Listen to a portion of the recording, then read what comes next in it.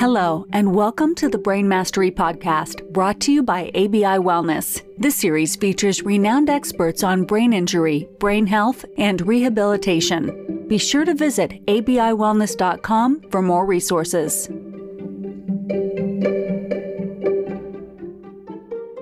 Welcome back to the Brain Mastery Podcast. Today's episode, we're going to dig our teeth into assessment, best practices of occupational therapy, really aligning assessment with treatment. We're going to be talking about, innovation in assessment and how to get access to these kinds of assessments so that we can actually really steer and direct better care for people in community, whether, remote or in clinic or anywhere in between.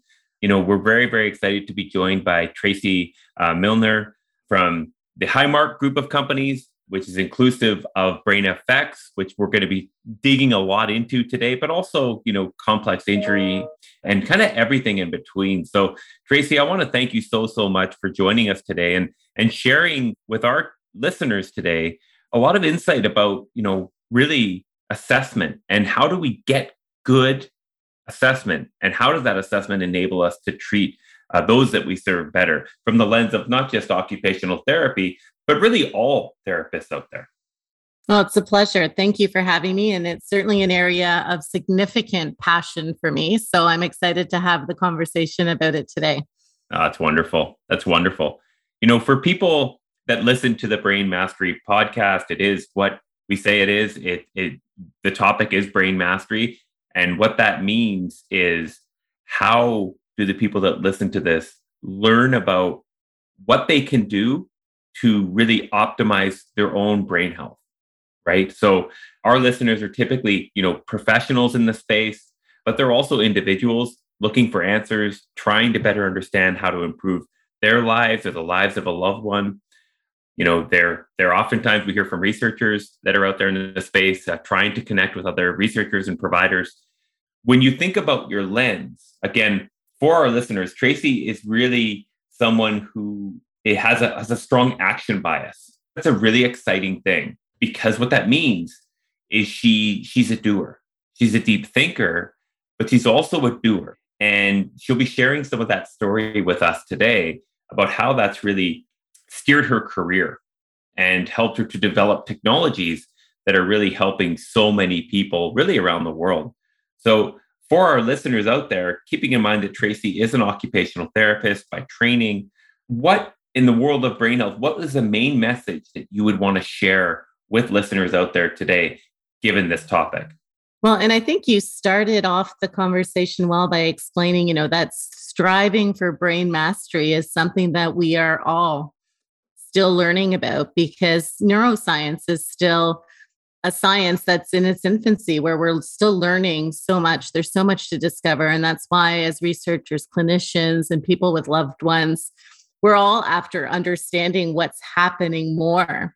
And I think for me in particular, you mentioned that I'm an occupational therapist by background. I've had the pleasure of being able to lead, multidisciplinary teams, sometimes as large as 100, sometimes as small as 10, and all in this sort of complicated area of mental health and brain health. And you learn so much from that experience. And really, when we came to the place where we were frustrated enough to be action-oriented and to do something with the information and insights that we had learned, it was because there was a very sort of specific area that we thought was critical. And so that main message for me is, the better that we can get at assessment, at gathering very pertinent information, and understand that the assessment of the brain is not about just looking at one thing. The brain is complicated. It controls and is working with us and supporting us in all the things that we do, from physical health to cognitive health to mental health. And I think we really need to take that whole person perspective to gather. When we're doing assessment, it's not just about looking at the thing that we might be most interested in, but how can we bring all of that data and information together in a way that can still be practical or efficient. And that, that's more about something. The how is something we can get into, but, the information that we need to gather is really expansive so that we can get those insights early on. And what's the main goal? The main goal is that we can figure things out. We can pick up on things that are mild. We can pick up on things early. We can ensure that we understand the thing that we're looking for well, so that we can direct and target interventions and treatment to what we discovered. And if we could do that in a precise way, and if we could do that in a personalized way, those are the two big things that are important, I think, for those of us who are looking to help, and what I think our clients, our patients want from us too. 100%.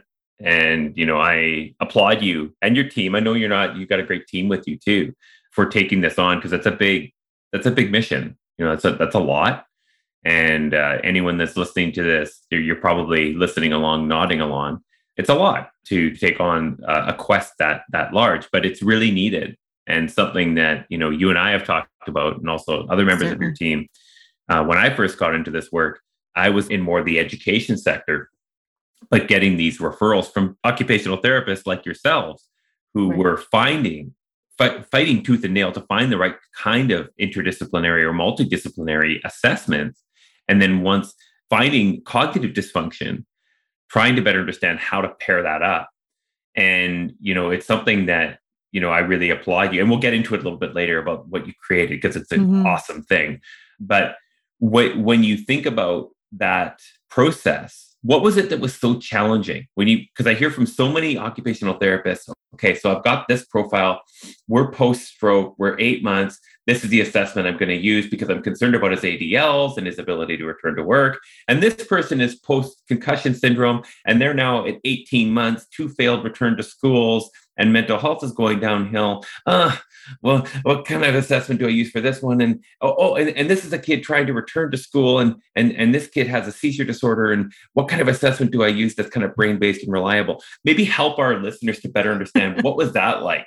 Well, I think you're hitting it right on the head there, which is it's a very eclectic approach that different clinicians have to this process of assessing different aspects of the person and the things that they need to do, and how that connects to what they want to do in life, whether that's school or work and so forth. But then how do we measure that in a way that is going to be valid and reliable and gets us the information that we need? And one of the drivers for us is, one of my favorite quotes is actually the absence of evidence is not evidence of absence. And what that means is we might just not have the right tools yet to see it, right? So, and I tell this little story when I'm teaching about the elephant and the flea. And I'm like, if you look out the window and you don't see an elephant, you can conclude, yes, there's no elephant out there. But if I told you there was a flea out there and you didn't see the flea, you couldn't reliably conclude that there wasn't a flea outside. You just didn't have the tools to see that it was there. And that's where we really sort of struggled when it came to detecting milder dysfunction. So we know that people have a significant range of cognitive abilities. Some of them are the ones that most of us can do really well. And then there's the ones that are more complicated.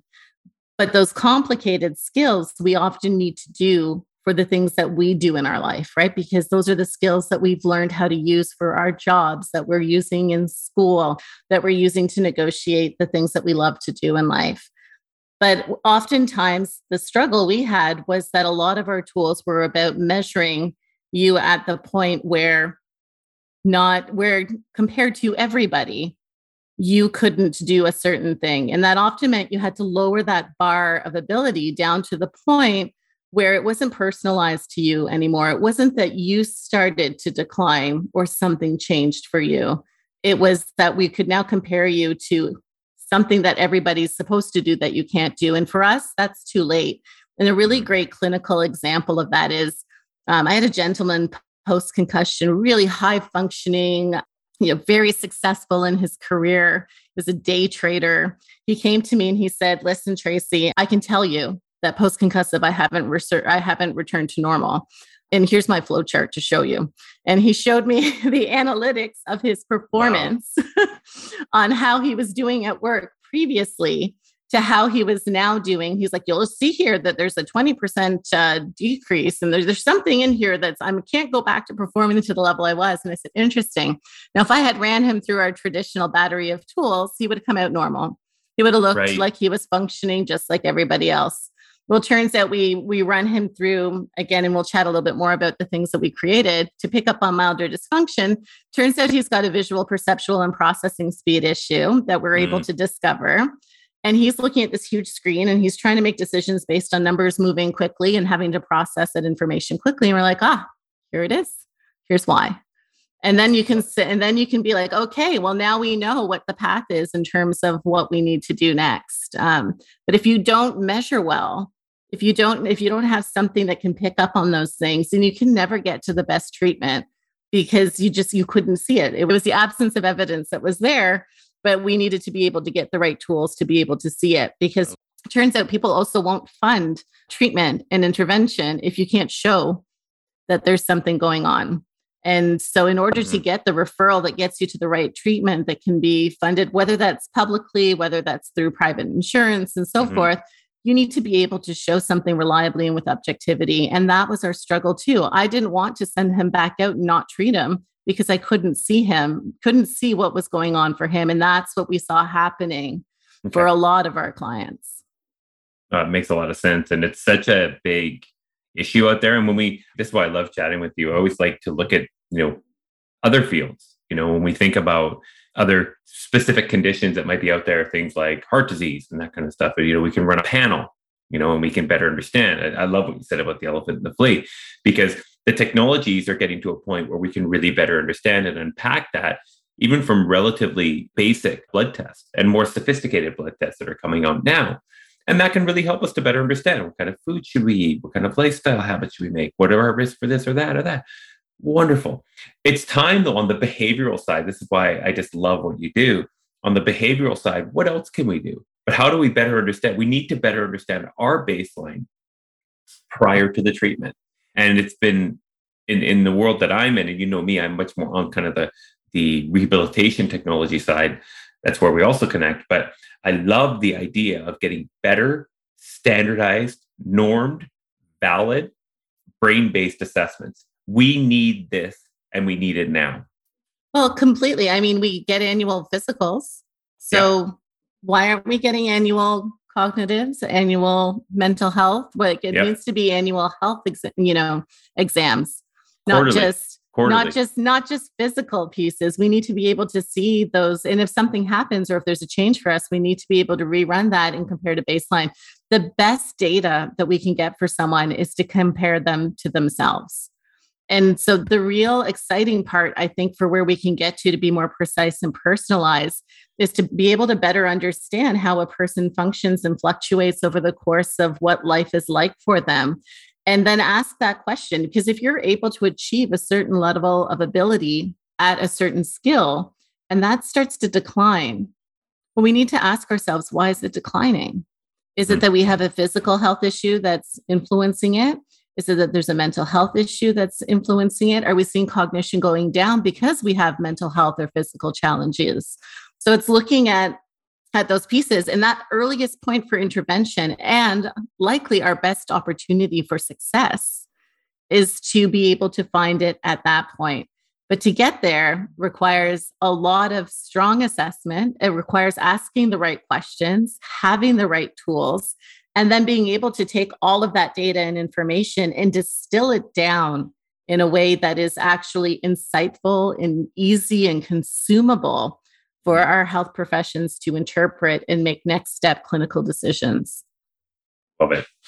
100%. And I know you're not kind of a blatant self-promoter. That's just not in your DNA, but I'm going to push you there a little bit, because what you have created with your team is an assessment tool that's really gaining a lot of traction.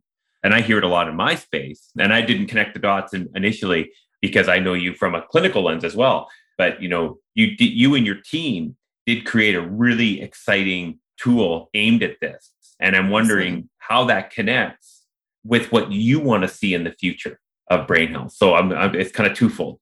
Tell us a little bit about this technology. Maybe lead with what you want to see in the future. if you don't mind. And then tell us a little bit more about this technology. Well, I mean, certainly what I'd like to see in the future, and this actually connects to another hat that I wear. So I'm a PhD student at the University of Alberta concurrently with everything that I do. And what am I doing? Analyzing big data sets to look at how we can create clinical decision tools in terms of this space for brain health. And my immediate interest is particularly in the changes of decline of aging and cognition and so forth. But so that's sort of what do I want to see? I want us to be able to have assessments that are not just point of care assessments, but really create a movie of what our cognitive brain health and physical health is like. So that's actually pairing what we call remote monitoring. So being able to assess while you go about your life. At the same time that you do your point of care assessments with your clinicians as well. And ideally, now you've got a story. It's like a movie that you've been able to watch, because you can see all that data now as a clinician. You've got that much more to interpret, that, that we have then the ability to see where exactly things are changing for someone. What can we recommend? What can we promote? Where's the best next strategy? But also, I mean, the big hope would be sort of how we just spoke about, is that everybody would be able to set their own baseline, to be able to set that, to be able to collect that in a way that that's just part of what we do, that we move away from this sort of reactive medicine model and look at how we start with prevention, how we promote early detection. And we have to do that through things that are efficient and consumable and easy to use and adopt. So that sort of segues into where we started back in 2012 with our big clinical frustration. And we said, okay, well, let's go buy this assessment that we're going to go get, because it's going to measure milder dysfunction. It's going to be connected to real life. It's going to be measuring more. It's not going to miss the physical and psychosocial and sensory things. We got to get that whole picture. Okay, where's that thing we're going to buy? We didn't find it. So we created it. Years and years in the process of validating it and getting it to the point of commercialization and getting it Health Canada cleared and so forth. And that's where we started with this comprehensive assessment that used to take us like 6 to 8 hours to gather this type of information. And even then, the next clinician would come along and do a whole different set of tests, right? So you can never really compare apples to apples or track that over time. So we said, what if we don't put all that information back into file folders that we wrote out on with our paper and pencil tools? What if we actually could bring all that information into our living brain bank, which is what we called it? Because at the time there was a lot of talk about brain banks, especially in sport. Yeah. And I was like, oh, that's kind of sad. We're going to wait until the person is especially dead. Around CTE and that sort of stuff. Right? That's exactly what was going on. Yeah. And we're like, we're going to wait until then to be able to measure what's going on. No, we can't help them then, right? And especially when we were seeing some really significant personality changes, mental health changes that were coming from that. And sometimes those ended quite tragically. And I just, for me, I was like, we should have been able to see that sooner. We should have had a way to be able to see that those things were changing. And so we developed our first digital assessment that was tablet-based. It's a 90-minute assessment, looks at 30 cognitive skills, but it asks you about your physical health. It brings in psychosocial. So it's asking about your mental health. It even asks your family and friends to provide their perspective. Whoa. So it's so comprehensive. And still fairly efficient given the amount of information that you get. I think it's something over 10,000 data points are created in that 90 minutes. Wow. And then you're able to compare that to others who are similar to you, right? And then from there, we had a briefer screen that was tablet-based. COVID happened. We delivered a virtual assessment that could be done just over Zoom, like we're chatting through now. And then we partnered with EQ and Highmark, which eventually would go on to acquire both of the businesses and practices I had, which was Brain Effects and Complex Injury Rehab. They also had a healthcare clinic. So we were now blending clinical experts with technology under the same umbrella. And then they had patient monitoring remote assessments. So then you could actually collect that information just from your smartphone while you're at home. And now we had that whole wraparound of care. What would I love to see? I mean, there's so much more we're excited about doing, different layers and different tech that we can add in there. But we started at a place where we could create standardization. We started at a place where we could then have reliability between what clinicians were doing, and that we could give them clinically useful information that was going to be actionable and connect to treatment and intervention. That's so great. And now I understand more why we were connected is, our visions align. Our missions are slightly different, but our visions are so connected. And congratulations for doing that's extremely hard. It has been extremely hard. What yes. you are telling us is a very, very challenging hill to climb, but a very worthy one. And we were just talking before we hit record, it's kind of when we're in this work, sometimes it just feels like it's just never stopping. And that's probably a good thing because so many people out there, that's what I know probably motivates you is that person that finally got that better understanding. It's that, day trader finally being able to have the validation that yes, you're not quite where you are yet. And here's a validated assessment that we did with you over the course of 90 minutes to help you to better understand that you're right. There's some level of validation there. And then this is the part that I love so much, and you do as well clinically, with the opportunity to do something about it.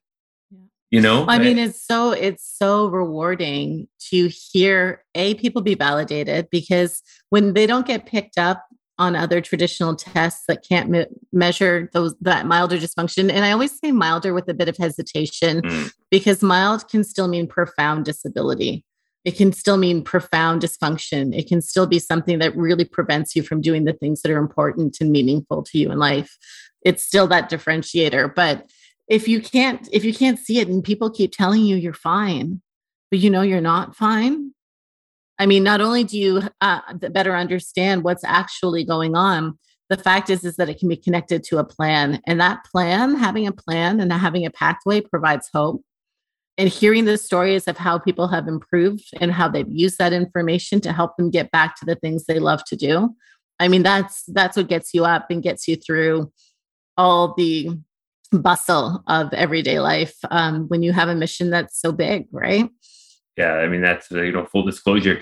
We do a little bit of work together, our two organizations, because of this vision that we share.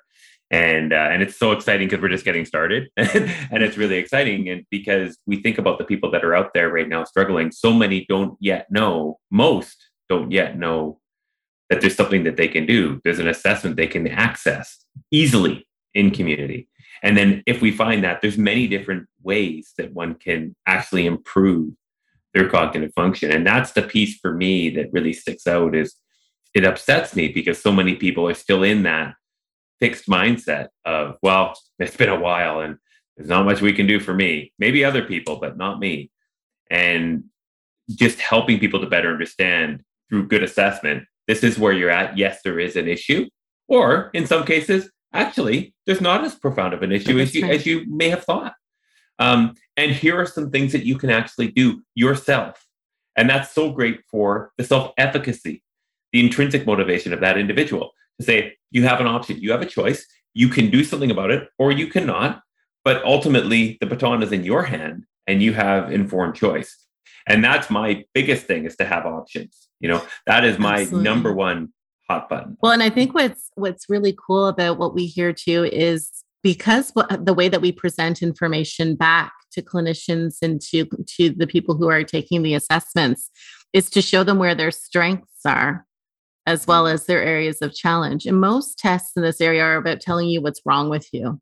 For some of our clients, especially for some of the people who are struggling from a mental health perspective, I mean, some of the most heartbreaking and heartwarming at the same time feedback that we've received is they're like, this is the first time somebody's telling me what's right about me. I didn't know that I was good at this. I didn't know that, this was a strength for me. And when we often think about treating the dysfunction, but at the same time as clinicians, we have to emphasize and leverage the strengths, because sometimes dysfunction can take longer. Sometimes it's a harder road. Sometimes there's not the appetite for that long road. But if we can understand strengths, we can also understand how can we work around things, or how can we compensate for things. And I mean, it was such a reflection on our healthcare system to hear feedback like, wow, it's the first time I've been heard something's right with me. And I was like, wow, we need to remember that every day. We need to remember that every day when we're practicing. Yeah, I love that.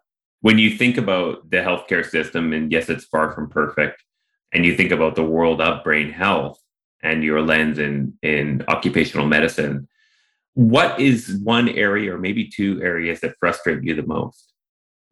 So, I mean, I think the frustrating piece is, and it depends on the different lenses. So let's go from a clinical lens for an example. Sort of depending on where you practice from. I think one of the things that is frustrating for me is the assumption that being able to gather information about brain health should be fast and really easy. So the more we can gather information, the more that we can bring insights together for clinicians, yes. But I'll often be like, I don't have time for a 30-minute test in my practice, but I want to learn everything about the brain and I still need to treat them. But could we do this in do you have something that's about a minute or so? And I think that narrow perspective of hoping that there's just this fast way of understanding, an organ that is responsible for all the things it's responsible for is narrow. And that's frustrating. I think also the view that potentially there's nothing that can be done if you're detecting milder dysfunction or detecting earlier. And I mean, there's a lot of literature that's upcoming that is demonstrating the opposite of that. But I do think that for a number of clinicians that can still be like, well, I don't know how to fix that, or I don't think there's anything that can be done because there's no pill, there's no cure, there's not all these pieces, that they forget that rehabilitation has a lot to offer, both in terms of looking at how you could potentially remediate, how you could potentially compensate, and how you can educate to promote better quality of life. I would say those are sort of the key pieces, and the need to focus on real world outcomes to really sort of can make the connection between the reason why we assess and the reason why we treat is because we're trying to improve something that's going to be meaningful, something that someone needs to do or loves to do is the goal, to see those things improve. Or sometimes it's not that they're going to improve, but sometimes it's to minimize the decline, particularly if we're looking at something that's neurodegenerative. Yeah, I think that's so well said. And I'm with you. I share that. I think it's so interesting. So much of this conversation is reminding me why we were connected, because it was actually at a conference at U of T and I love U of T. It's a great, best schools anywhere in the world. But I was at one of the Rotman Research conferences looking at neurorehab. And at this point, I still had my educator cap on and, sitting, listening and hearing so much around the fast and easy.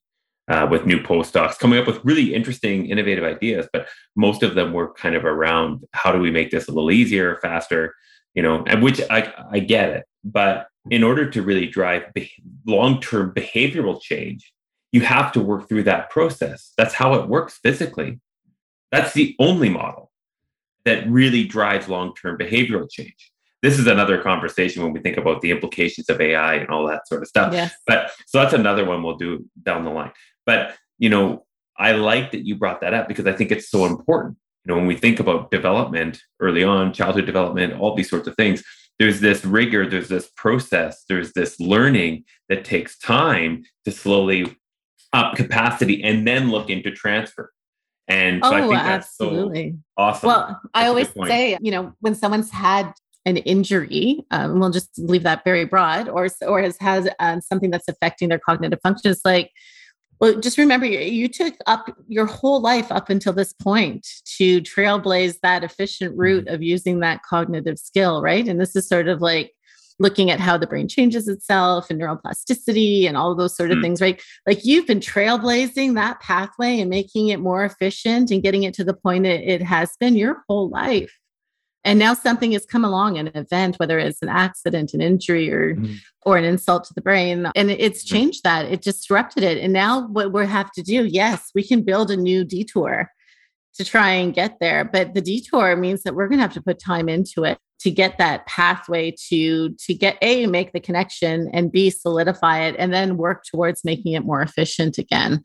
And it's an interesting one. I wish there was a magic wand. The magic wand question comes up, but rehabilitation, particularly for many, ends up being something that requires a lot of effort and very targeted effort.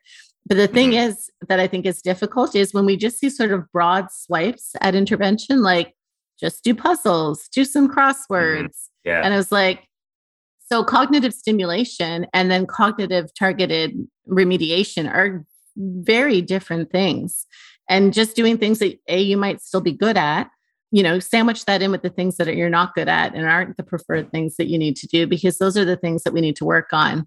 And then can we do them in a way that promotes transference to real life? Because that's where a lot of the criticism has come when it comes to cognitive retraining, is that you get really good at the thing you're training on, but does it actually connect to improved life function? And so making that connection there is also very key. It's huge. And that's why I love your lens of the occupational therapy and rehab, kind of occupational medicine lens. It's all about function, and meaningful function in the activities of daily living of that individual. And then at the start, when we look at that, this is why I like things like, goal attainment theory, these sorts of things. Okay, what is the goal that I'm striving for?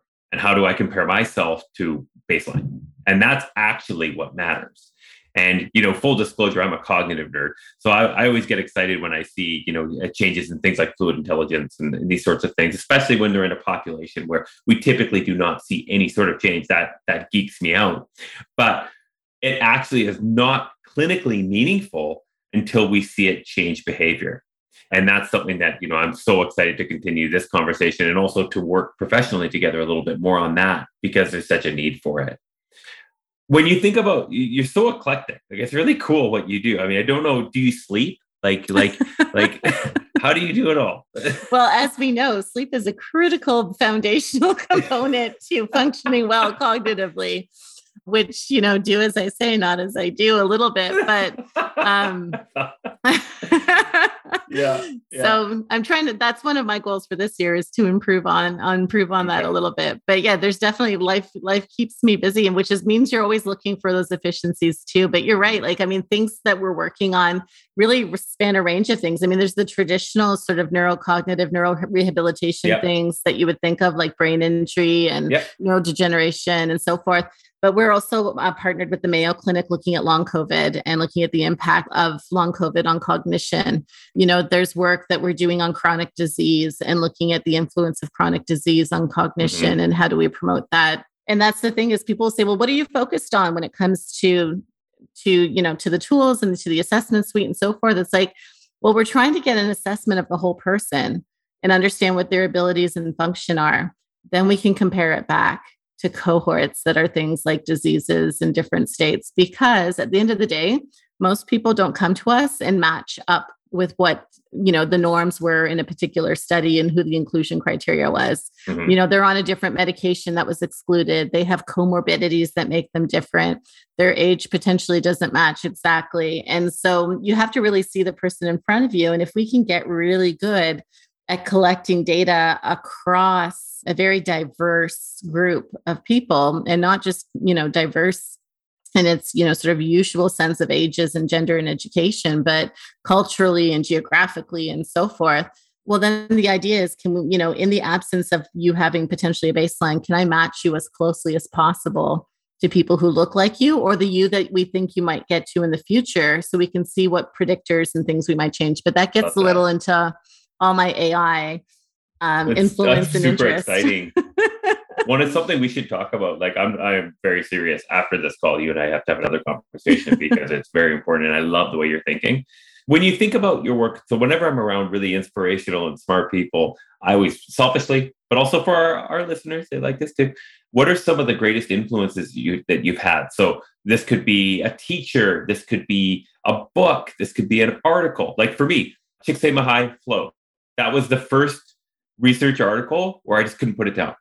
It was at U of A. And I was like, oh my God, this explains Michael Jordan. like I get it, right? So tell me a little bit more about maybe one or two influences. I would say that one of the biggest influences for me came when I realized that I wanted to be an occupational therapist and not take sort of some of the other traditional medicine or rehabilitation route. And one of the things that really inspired me from the field of occupational therapy was the ability to look at the person from so many different lenses and be sort of the detective and try to figure out how to promote somebody's independence and function. So a lot of my inspiration in lens of how I look at a person and how it connects to the things that they need and want to do just comes so innately from the passion that I have there. And I think that the next place would be a lot of the work through neuroplasticity. And I mentioned before, like, Dr. Deutsch and the brain that changes itself and so forth. And some of that literature has been, it just really speaks to that piece as well. But I'd say also all the work that's happening when it comes to artificial intelligence in healthcare. One of my keen interests right now is in digital biomarkers and really looking at that set of information and how those can be used. And so that's a significant place for me. But I would say that the biggest inspiration comes from my colleagues and the things that I see them struggling with and the things that I see them being inspired by. And then I think the other place is my family, because there isn't something that we do that you don't typically see touched on in your family, whether that's somebody going through a diagnosis of Alzheimer's or early cognitive change or concussion, or a kid struggling with, learning disability and so forth. And you just see how much it connects to not just how you see them in a point in time as a clinician, but how it permutates and sort of connects to all aspects of life. And you realize that the thing that's inspiring, how you can make life a better place because you've been here, is to see if you could make life more meaningful, more that they can reach the goals that they're looking for in life by something that you've done. So great. So for people that are listening, they've heard this interview. Thank you for staying with us all the way through, this conversation. And, please share this episode. We covered a lot of topics, but I think this message could really resonate with a lot of people. I want to thank Tracy for her time, but please download this episode, share it. It's a super important message, especially given today's times. Please share it. For people that are out there, they're listening, they want to learn more, they want to get engaged, they want to do a 90-minute test, they want to understand, they want their cognitive, physical. How do we get a hold of you? How do we reach you? How do we support your work? Please let the listeners know. Oh, that would be fabulous. So highmarkinteractive.tech is our website, connects to all the clinical practices and the suite of assessment tools. I'm sure we'll link that in the podcast. That'll be in the notes. But I'm Tracy at highmark.tech, and that's how you can reach me directly too if you have a question. And we'd love to hear from you if you're an interested researcher. We are constantly in research, doing some sort of, a handful of studies at any given time. If you're a clinician and you'd like to learn more about how to bring it to your practice, or if you're someone who thinks this might be for me, I need this, or I have a loved one who could benefit, please reach out. We would love to be able to connect you. Well, thank you so much for your time. I know you're extremely busy, and just keep on your quest. I'm sure you're transforming lives and having a lot of fun while doing it. So thanks again for your time, and we'll see everybody on the next episode. Thank you. It's been a pleasure. Thank you so much for continuing to listen to the Brain Mastery podcast. We're super grateful for the community of supporters of this podcast. Again, this podcast was designed with an intention and an objective, and that was to share stories of rehabilitation, of recovery from brain injury, to really interview some of the leaders out there to provide more hope to community members. So thank you again for all of the support with that. If this episode resonated for you and had value for you, we just ask, please download and share it. Please also, if you wouldn't mind, rate the podcast. Those ratings really matter and help us to spread the message. If you're a clinical provider out there, meaning a physical therapist, an occupational therapist, or somebody who just works with people with brain injury and want to learn more about the BEARS platform, we've tried to make it as easy as possible for you to do so. Just go to www.abiwellness.com to learn more about how to get involved. Training is very accessible, and we've tried to make it very, very easy for people to get access to this neurorehabilitation platform. Thank you again for your support, and we'll see you on the next episode.